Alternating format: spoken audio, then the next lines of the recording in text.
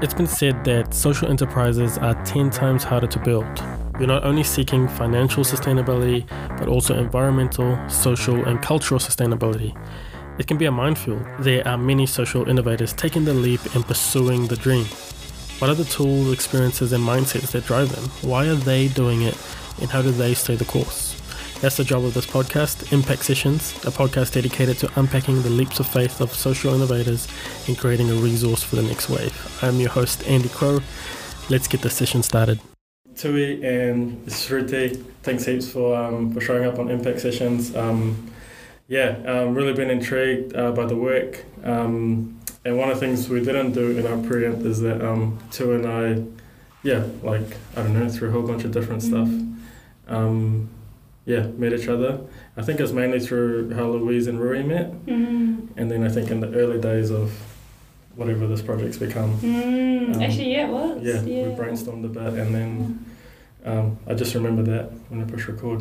But that's all good. I think what would be pretty cool is just to find out about you guys. And the question I have is, who are you? And I think a question I've been also mulling over is what's your craft? So what's the thing that you're really good at? And then that would be cool. Later on when we talk about how you guys work as a team, to pull back on that.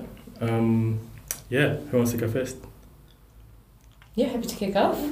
So my name is Shruti. I grew up here in New Zealand, but my family's from India, and I think a lot of my early desires to have an impact stemmed from living in New Zealand and going back to India to see grandparents and family there and seeing the crazy contrast. India was beautiful and vibrant and dynamic and dirty and poor and corrupt, and New Zealand seemed really, on the surface anyway, quite a peaceful, easy life. Certainly there's issues, but on the surface I never really saw or interacted with them in the way they confronted me in India. And I think that's probably where the seed started of why do I have the privilege I have, and how do I want to contribute, and what do I want to do with my life? And I think that question has guided me, those kinds of questions have guided me to study economics and politics to understand those systems.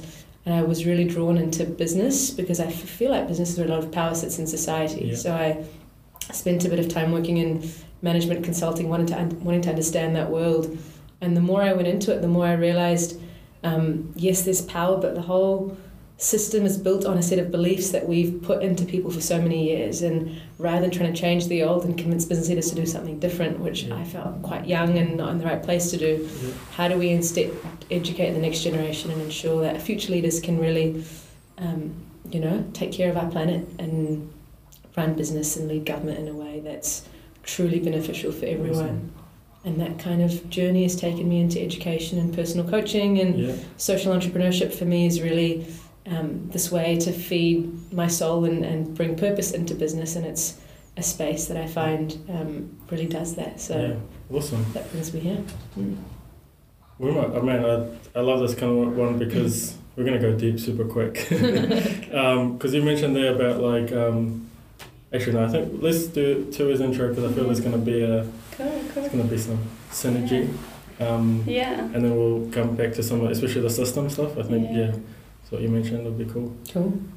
So I grew up in the country, and I'm an only child, and there was not many other kids to play with, so my best friends were the animals and nature, and so I'd just hang out on my own, and I grew really strong relationships, I guess, with Papatūānuku and with different animals that were around, and I really cared about them, and I saw a lot of pain going on in the world around me and in our natural environment, and especially in animals, and I've always wanted to, I guess, to help them, and so I went on a journey of where's the issue and where's the problem, and saw that it was with people, and along the way also I really pushed, I really requested of my parents to go to a certain school, and I was privileged to have had a really good education, and I saw where that led me, and that there was other family and prior friends that didn't have such opportunities, and I was kind of like, this is so silly, we're all equal, and how does this happen?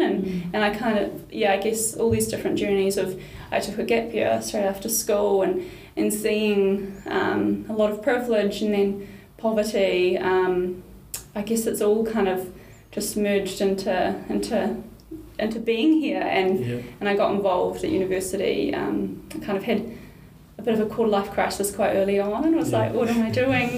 This degree for? Because I'd originally wanted to go into business. I'd started in business at school. We'd done the Young Enterprise Challenge and done quite well on that, and then I'd been like, I need a good degree to get a good job kind of thing, as you get told by society, and then halfway through I was like, this is not for me at all, and I ended up being involved in running different programs and events in sort of the entrepreneurship space, and then was working on social impact and social change, sort of things like Engineers Without Borders and other humanitarian aid work.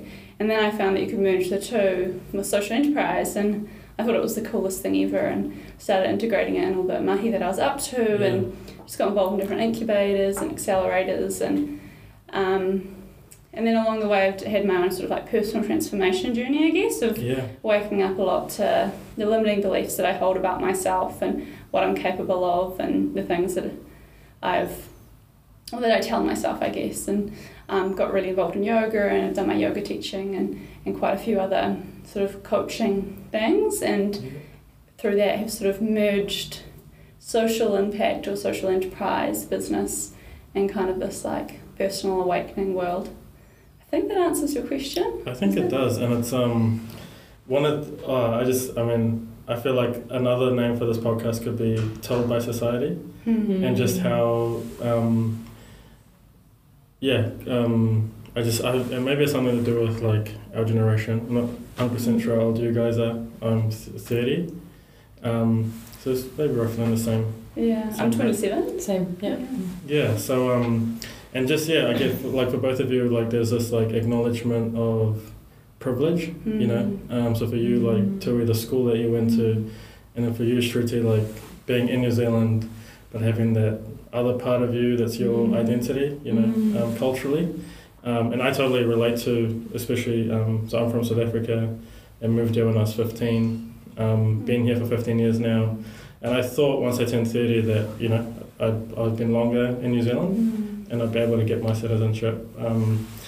But I'm still a South African citizen, and there's just something about owning and acknowledging, right, like the privilege to be here in this country, but then also with the work that we're trying to do, to have something that like grounds us. And so, I think a question that popped up for me was, what was some of the, because I imagine that some of us be listening or looking for a tribe. What was some of the stuff that sort of came up? So I think Shruti, you called it like there were sort of these old systems. Yeah. And maybe they're the values and principles like of their system.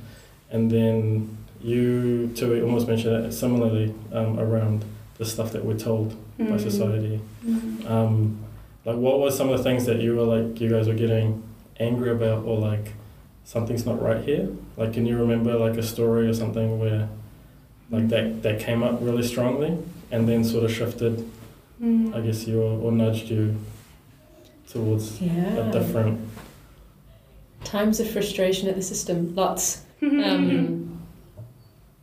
think, so in terms of a time that I got really angry, this one's interesting. So one of the experiences that really shifted things a lot for me was I was volunteering, doing work with World Vision, the humanitarian NGO, during high school. Cool. And so we had a chance to go to Cambodia to see the impact of the funds we were raising. And that was like going back to India as a child, except instead of being told, you can't do anything, don't give any money to the beggars, they'll just use it on drugs. We got to see the impact of our money and feel really empowered by the people we were meeting and really humbled by them. And there was, one girl who told me how her greatest dream, she was 11 at the time, was to have food on the table, to not have domestic violence and for a happy family. And I was a few years older than her, wishing I had a car because I had my restricted. It was quite a confronting conversation. And I had come back from this experience quite shaken up, and it was boxing. It was just before Christmas, and a bunch of friends from school were like, let's go for Boxing Day sales. And I just freaked out at them. I was totally self-righteous and was like, what do you mean boxing yourselves? Do you not realise 1.4 billion people living in extreme poverty? Like, why do you want to buy stuff? And it was just a moment of, I had this experience that opened my eyes, but the rest of the world isn't. You know, I wouldn't have been that person 2 weeks ago. Yeah. And I think the broader thing there, I mean, since then I've certainly been on a journey of accepting and meeting people where they're at and not viewing myself as better or worse than others, striving to. But I think the underlying belief is one where consuming more is going to make us better and happier. That's certainly one. And we see, if you type in most successful company, it's the richest companies in the world. If you type in most successful economy, it's the wealthiest economy. Yeah. If you type in successful individual, it's measured by how big your house is. Do you have a boat? Yeah. What's your paycheck? What's your status? So that measure of wealth being success is one. And I think tied in with that is just the ignorance of ourselves in terms of the world we live in and the interconnectedness that we have with everyone. Because the reality is the food I buy is affecting, so I'm the girl I met in Cambodia, because if I'm not buying fair trade or if I'm buying certain minerals, that's affecting mines where, you know, conflict minerals are. And so I think the ignorance we have just as to how interconnected the world is and how my actions, whether I realise it or not, are directly affecting and indirectly affecting all of humanity. And that's, I think both of those are journeys that I've been on and changes I wish we would see or experience more in the world. Oh man, amazing. I want to ask you similar but slightly different question to you, which is, and I think part of it's come from how you focused a lot on personal development. So what have you seen maybe for yourself or people that you've journeyed with, like the connection between like self-awareness and then also I think you sort of pointed towards it, Shruti, around also like self-kindness. Does that make sense? Like self-compassion. Yeah. Is it making sense? Yeah. So the question is... And how you then deal with like the stuff that you're like, you know, I imagine you guys are always exposing yourself to what's actually the story. Yeah. And how do you like, I don't know, manage that? Yeah. So the question is, on my journey, how have I seen people and personal kind of transformational growth and self-awareness and also self-compassion and self-kindness? When faced with these sort of massive challenges. Huge challenges. Yeah. Cool. That's a good question. It's honestly coming from you guys. I didn't write any of that. Cool. It feels like there's lots in there. So what I've found is I grew up quite angry with the world because I was like, you know, these animals and nature, why is it being harmed? Oh my God, people, you know, and I went through the stages of anger where I was angry at. I was angry at these people, and then I saw, no, it's not those, it was those people, and you dig deeper and deeper and deeper. Like, I've realised along the way that we're all just sitting in pain. And so, yeah, I guess on this journey of like personal awakening, I've seen how our anger can, our anger, like my anger along the way, and my frustration and my, you know, I really came from a place of scarcity, and I still do often, you know, and there's not enough, and I'm not enough, and all these things. And so when I'm doing things, I'm often doing harm. Although I'm like working in a sort of social impact space and I'm trying to do good in the world. So one of my frustration points was, I remember we were organising this bike ride up the country, the length of Aotearoa, and was looking for a charity that we would fundraise funds for. And there's so many flaws in this whole thing. But in looking for that, it was a real struggle to find the place to put the money because so much of these organisations, the people in them have incredible intentions and things, but the money goes towards, you know, marketing and all these other things, and often the kids, actually don't see much of it, and that's really interesting with humanitarian aid work, and I guess similar stuff to what Shruti was talking about before.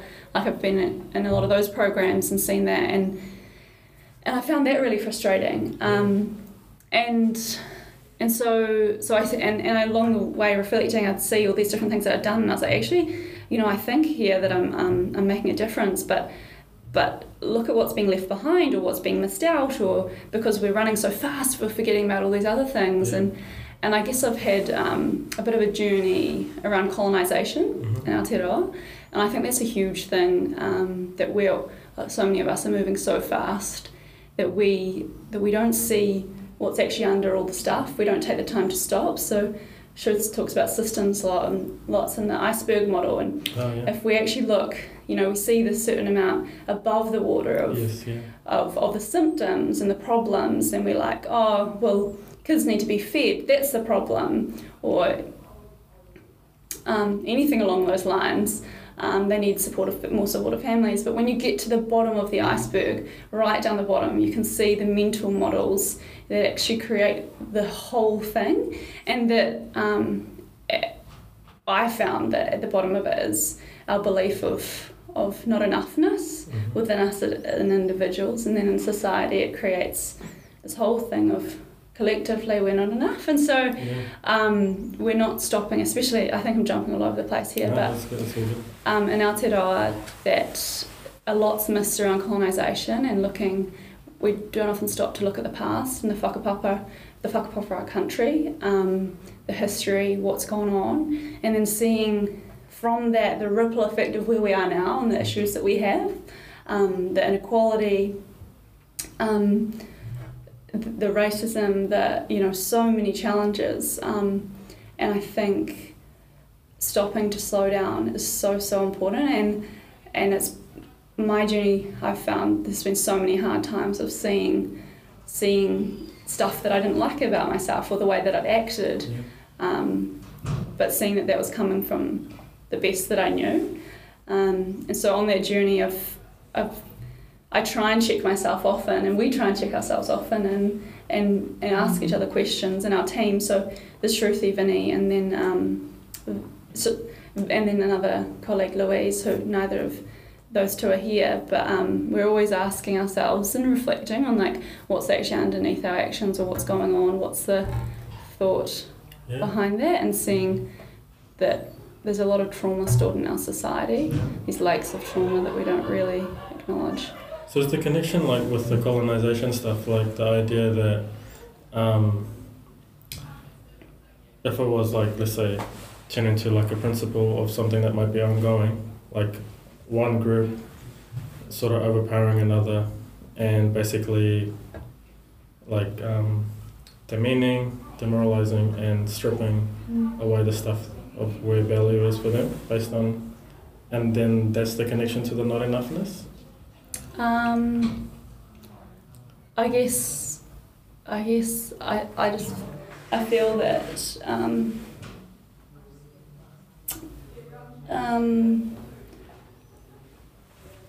most humans, unless you're kind of enlightened, we've got certain beliefs about ourselves where we are not so kind, which is the not enoughness, and where we're not coming from self-compassion and kindness to self. And so the colonisation reference was around in Aotearoa that we often don't slow down enough to look at the past and what's going on and how we're here. And I think it takes through really slowing down and looking at yourself and looking under the system. Another way to look at your question as well is to link it back to the not enoughness is because we think we're not enough as we are, we seek validation or something to fill us outside of us. Mm-hmm. And for some of us, we run for money, we run for fame, we run for power, we run for domination. And if we were able to accept ourselves as being enough and gain that worth internally, then a lot of these negative attributes we wouldn't have to resort to them in the way we do. Yeah. So that's another kind of perspective to consider as well. Oh, wow. That's really good way. Yeah. The other thing I wanted to build off what Tui was saying on your question around self-compassion and how that ties into this work, as Tui was mentioning, a lot of us, particularly as social entrepreneurs, can feel a lot of anger inside us, and we've often had experiences where we've experienced something that's left us angry, where we've been, the victim of some issue, be it a women's rights issue, a racist comment, whatever it is, and that can drive us. But we really feel if our actions are driven from anger, we're never really going to reach a sustainable solution, quote unquote. Yeah. And we really feel the external world's just a reflection of that inner world. And so if we really want to achieve a lasting, peaceful, prosperous society, internally one has to be calm and peaceful and loving. And if every individual was peaceful and loving internally, of course our structures would reflect that. Yeah. And that's where self-compassion and self-kindness is really key, to accept that I will make mistakes and that's okay, I will mess up and that's okay, I don't understand the problem and that's okay, and I can choose to practice love toward myself and toward you, even though I don't understand you and why you're doing what you are. And from that place of love and compassion, as opposed to anger and kind of divisiveness, that's kind of our theory of change, of how a truly kind of systemic root cause solution can be achieved for some of the world's big problems. Oh wow, awesome. Yeah, and I guess for me, like the anger one is that I feel like it starts there, but then I feel like over time, through self-awareness and a lot of stuff that you guys are talking about, it can be transformed into passion. And it's the spark, and it's like, why we're here, what are we doing, then there's the why, essentially, that's, it might have been started with anger, 16, 17, 18-year-old, totally. Shaking the fist at the man, and then, there's then, I guess the experience then creates the tool set, and then, through that experience again, our minds change, our beliefs change, right? And then, And I'm conscious at the same time, for us, we've chosen a theory of change where, or a path where anger doesn't work for us, but for others it might be the right thing, and that's what they need. So we're really conscious of there's so many ways to approach the issues the world is facing, and we don't want to necessarily say, oh, this is the right one, it's just the one that resonates for us, but totally still respect and acknowledge and honour those that may choose to operate from anger, and maybe that's what they need in their situations call for, and it's just a different way of looking at it as well. Totally. Wow. Okay. You guys are cool. So are you. Awesome. So I think, so you guys, different pathways, different families, different backgrounds, but we're sitting together here today. You guys are a team, you're working on something. What is it? Yeah, good question.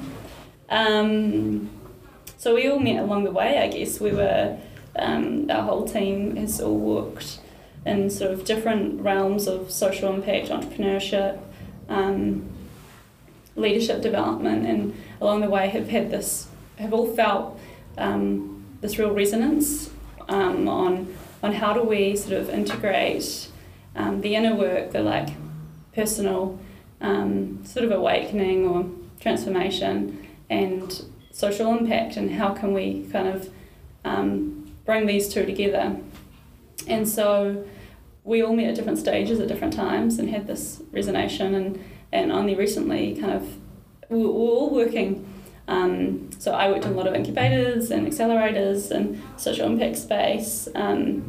Vinny a lot in technology and entrepreneurship, Louise in leadership development and innovation, and yourself doing all the incredible things through consulting and running programs and events, and a lot of coaching, social entrepreneurship, incubator, teaching, business sort of stuff. And we've had sort of a few ideas, and they've kind of melded together, and so now we work on a different way of approaching complex problems. Do you want to speak a bit more to it? Yeah, I mean, a lot of our conversation so far has really led up to it. Rather than operating from a place of separateness, of not enoughness, of anger, what does it look like to approach these problems from a place of connectedness, of involving everyone?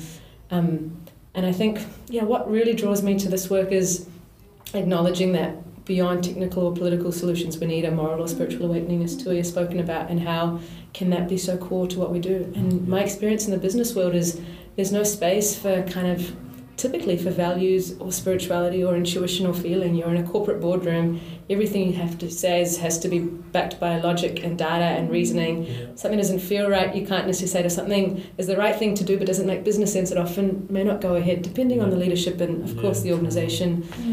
and how do we, shake up our existing institutions, organisations from their current ways of thinking, which can be quite short-termist, which can be quite profit-focused, which can be, from a place of, even in the charitable sector, we're fighting for the same pools of funding and we're competing and we're not really collectively putting the people that we're serving or the planet at the core. So really taking people on a journey to explore a new way of solving complex problems. As Tui mentioned, that where we can connect with the earth, when we can acknowledge Indigenous wisdom, Eastern perspectives, philosophy, spirituality, and really bring our own transformation into the journey of creating something. And that's something, we hope to create through experiences, through labs, innovation labs, through kind of training programs. There's different forms that we'll take. But the vision is really bringing together that kind of spiritual or personal development work without, again, pushing forward a certain school or way of thinking, leaving space for people to take that as they like, with the kind of entrepreneurship, innovation, let's actually build an idea that's going to have an impact and do something as well. Cool. I was trying to remember, because I looked at the website just before, because there's 3 parts to your process. Do you guys know it? Or I know, because one of them was about execution, and then I think the other one was something like, I guess, around discovering, right? So what's the deep work that needs to be done? And I know through Ruri especially, that's a big part of what Louise does. So that's come a lot through, on the website, and then also this is where I do have some questions, and I actually hate that I wrote them down. But I think I want to sort of drill down. So one of the things I've sort of embraced lately is that I'm a bit of like a method junkie. Cool. So chuck a framework in front of me, and you might lose me for a couple of days. I'll just get my fix. And so on your website you mentioned building on the work of others. Not going to ask you to name them, but I guess it's probably just for me, out of curiosity, what are and you mentioned theory of change before. I actually got a question. What's the news story? You want to empower participants, so across all those different expressions, to tell about the impact they're hoping to create. So people, maybe someone's shows up and they're working in manufacturing one business, or there's some existing structure in terms of how they're going about doing it. What's the impact of what you're doing on a participant that goes through your lab or experience? We've been thinking about this all morning, actually. Do you want to speak to it off that? Sure, I can go ahead. So I think the vision for the individual coming through, so say we've got the social labs coming up for an individual that comes through that lab, is kind of multifold. On one hand, there's a really big focus in our process around connection and community, and really connecting to each other, to people working in the same sector, to the land, to the water itself. So there's one outcome is really around feeling more connected and able to collaborate and work in unison, so that we can have a greater coordinated effort without me on my own kind of running away, which is what we see a lot. There's one really around your own personal transformation, as Tui's talked a lot about, around growing your own self-awareness, understanding how you work, what triggers you, what your strengths are, what your role in the team is, being able to manage your own well-being, calm your thoughts, really find a greater sense of inner peace within you that we think will help you be a more competent and effective change maker.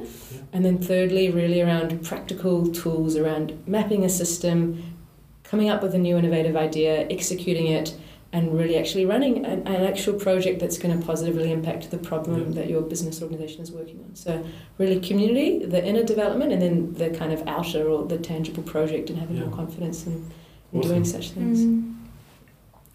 Anything to add? No, I think it's pretty good. Yeah. Cool. And so I guess with community, is there try not to read too much in it. Is there a specific reason again why that's important? And it could be even broader think from your experience as well, like what's the role of community like in doing impact work?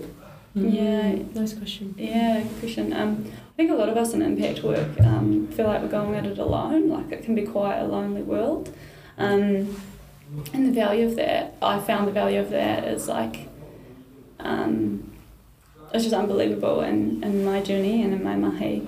And often in different systems. So for instance, around the Hauraki Gulf or Te Kapa Moana that we're focusing this particular lab on, it can be really easy to work in silos, and for people to work on a project over here and other people working on a project over here, and it's not this collaboration. And so a huge part of what we're interested in is how can we all work together, because Daniela Paper Thornton talks about tackling heropreneurship, talks about a lot of us think that the solution to a problem is like this one big organisation and you know, it's an entrepreneur that starts that and they solve everything. But actually when you look at anything that's really created impact, it's a network of all these different organisations, policies, communities that really makes a difference. And so for us that's so important, and a lot of our mahi is not about people starting something new, which a lot of programs can be about, but actually maybe it's a pivot in a way that something's already been done, or a collaboration or partnership.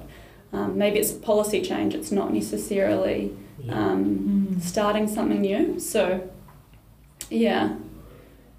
Did that answer the question? I think we got there, yeah, because one of the things that highlights is, especially like if I guess from entrepreneurship, and then the stories that get celebrated, you know, like if I was to say, like, you know, I can imagine walking out there and saying, you know, name your top 3 entrepreneurs, and you might hear someone by the name of Mark, Elon, or Jeff, you know, come up, and yeah, and it's super interesting, and I think, yeah, it totally resonates with my journey, like, and a little bit with what I'm trying to do, where, yeah, I've gone from thinking, you know, like impact could mean with a business, could mean employing a whole lot of people, to how do I focus on the one thing, the one thing that I can bring. And so deliberately building something around that has been super interesting. And I think it's made the collaboration easier. And I've heard someone talk about like moving from competition to co-opetition, you know, and yeah, we can actually increase, like, you know, a number of bottom lines, you know. Obviously a major one for personal sustainability and with how our world works is the financial one, but there's also like social, cultural and environmental. Yeah, and I guess, you know, like with what you guys talking about, you know, with Oceans Lab, there's the obvious environmental connection. Are there other connections that like might not be apparent from like how the lab's going to work to either like cultural, social, and then economic? Yeah. So I guess something that I wanted to refer to before around talking about that is if we look at nature, it's holistic, it's, you know, cyclical, and we think often in this entrepreneurship world that it's, again, that one person, and how much we can learn from nature, and also indigenous wisdom, that together all ships rise tides kind of thing.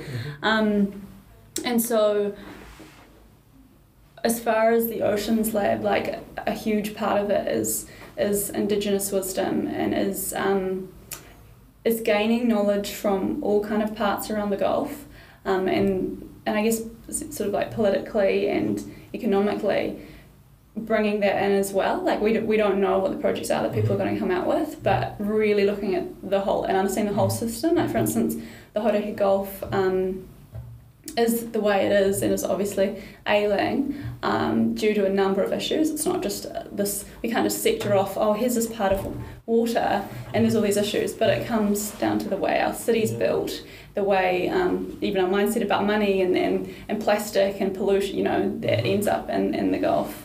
And I just wanted to add that with all of this and with the lab and the things that we were talking about before, and a network of collective sort of solutions, is you alluded to, we talked about learning from a lot of others, and the whole thing that we're standing on the shoulders of giants. Like there's been people doing this mahi for years and years and years, and often we forget about that and we're trying to start something new, but a lot of what we're talking about is there's people from around the world, you know, Otto, who does Theory U, Thomas Hubul, who does a lot of work around healing trauma.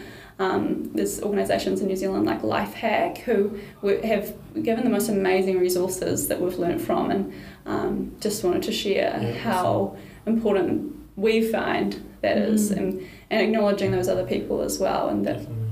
we got here because of them, and not forgetting about that, and so much Indigenous wisdom too. That Fantastic. Yeah. Awesome. I was listening too much, I didn't come up with a question. Another thing I wanted to touch on, because I think we've got about 5 minutes, is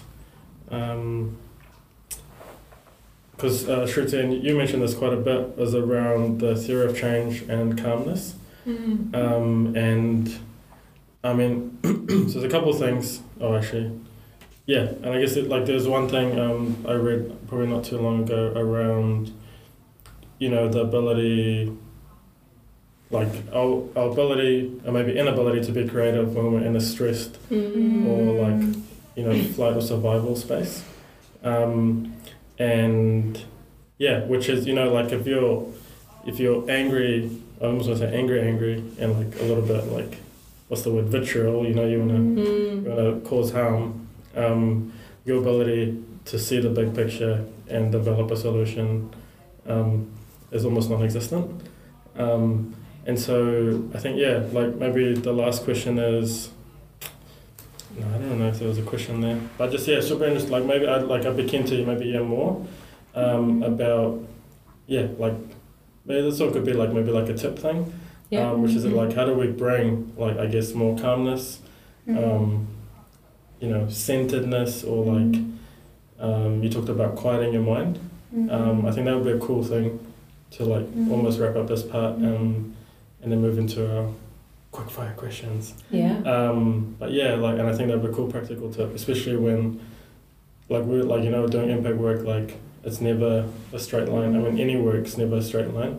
So just something that would be super useful for someone to take away. Great question. And I think there's hundreds of things out there that people can do, but I'm happy to share a few that I found have really worked for me. That'd be awesome. Noting that it's kind of each person is different. One is just some kind of practice around meditation or mindfulness. So for me, spending 20 minutes in the morning sitting down and watching my breath and chanting a little bit really helps give me kind of a centered start to the day. I find journaling a really good practice and being really a space to kind of observe what's going on emotionally, mentally, and how can I process and work through that so it's not kind of sitting there unnoticed. I find time in nature is amazing, and it's so healing just to go for a walk in the trees or go for a swim or just sit in my garden, which isn't a fancy national park, it's in the middle of a suburb in Auckland City, but just to be in a green space, I find that is really great at quietening the mind. And I think, as you kind of alluded to, there's many creative things that are good. So whether it's music or art or other kind of forms of dance, I think each person's got things that draw them. Kind of doing any task with mindful awareness, being conscious of what I'm doing and being in the moment in itself can be very calming. And I think what stresses us in the inverse is not being in the moment. When we think about the past and it hasn't gone the way we want, we have feelings of regret or other such emotions. When we think about the future and we worry about what's going to happen, we have feelings of anxiety, both of which stress us out. So by being in this moment and accepting it as it is, and and if you can either Eckhart Tolle is a beautiful author, and he's written a great book called The Power of Now, and he says in this current moment you have two options. You can either take direct action on something that you want to change, and if so, do that, or you can accept it as it is. There's nothing else you can do, and thinking unnecessarily will cause more of that stress. So I think this practice of just accepting or acting and then accepting is just a daily kind of moment-to-moment thing that I found. I'm certainly not there, but bringing this slowly more and more into my life brings greater calmness and ability to be more productive and effective and just happier, I think, as well. And I think the thing that we've observed, and if you look at any successful entrepreneur or anyone in most things, I think you hear the same thing of the more you do that, your productivity exponentially grows. And I've definitely found that you start to realise how much time you spend doing things that aren't actually effective or going anywhere. And something that I just wanted to add is around team, and if you're operating in a team, how awesome it is to have just times that you check in and you help each other to act mindfully, even at the start of a meeting, having a 2-minute mindfulness or just silence to land and to ground. and things like that. Little rituals are really, really powerful. Awesome. Yeah, which I think, like, in a roundabout way, brings us back to that enoughness. Right now is what we have, right? And and if you're here now, then there's nothing else you need to make it work. Totally. Awesome. I know you guys got to shoot off. So 3 questions. As an organisation that you think everyone else should know about that's doing, maybe it's impact, maybe it's, or you're impressed with them, or you just love what they do. I actually think in this space, I really love the Tackling Heropreneurship stuff from Daniela Paper Thornton, as far as social impact and Theory U. And then there's like lots of epic mindfulness organisations. Sorry, that's more. No, that's all good. Yeah, I was going to say, so the Presencing Institute is what the Theory U methodologies come out of. Where if you're interested in kind of systems thinking, kind of mindfulness and innovation and design, there's a really cool amalgamation, and they've inspired and influenced me a lot. But also, I can't name a name off the top of my head, but often just grassroots organisations that get on with it. Because sometimes I feel like we're just in meetings and making slides and talking a lot. Yeah. And I have a lot of respect for the Red Cross that's on the ground, or the people serving soup on the street, and actually just being with people. And we're really conscious of how do we make sure we do that and don't just get stuck up in our ivory tower in a way. People that are actually just doing things and not overthinking, and that's what inspires me a lot. Awesome. A book, and I've said a book or an idea that's like, that's either one changed you, or like maybe it's one of your like mantras that's like changing, I guess, your life, or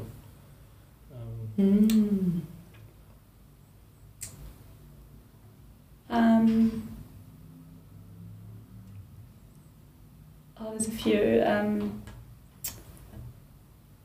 A quick answer, I'll say the Surrender Experiment, which Shruti actually recommended to me. Yeah. That's all good. Cool. The idea for me is the power of listening, and listening to what's being said, what's not being said, what's in you to someone fully, with full attention, respect, and being open to what wisdom everyone has to share with us. And that's been big for me. Cool. And then last one, you guys can tag team on this, is what do you have coming up?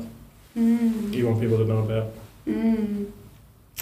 So we've got the Te Kapa Moana or Hauraki Golf Oceans Lab coming up, and we start that from the 29th of October. There's a 4-day intensive until the 1st of November, and then there'll be about 2 to 3 months following that, supporting these participants on their ideas. And so it's all about how do we restore the health of the Hauraki Gulf. So our applications have closed, and we've had our participants kind of selected, and we had an amazing pool of applicants, so we're super, super excited. They're awesome. So there'll be stuff going online, following it, so sharing the journey, things like that. Yeah, awesome. Yeah. So where can people like find out or stay in the loop with what's happening? So check out thespiritlab.co, and there's an email sign up there. You can also find us on social media. Yeah. This is our very first pilot, so it's new and nervous and exciting for us, but following this, the hope is to do a few more such programs next year as we learn from this. So if this is of interest, there are plenty more opportunities to get involved as well. Fantastic. Yeah. Thanks heaps, guys, for being on Impact Sessions. Thanks so much, Andy. Cool.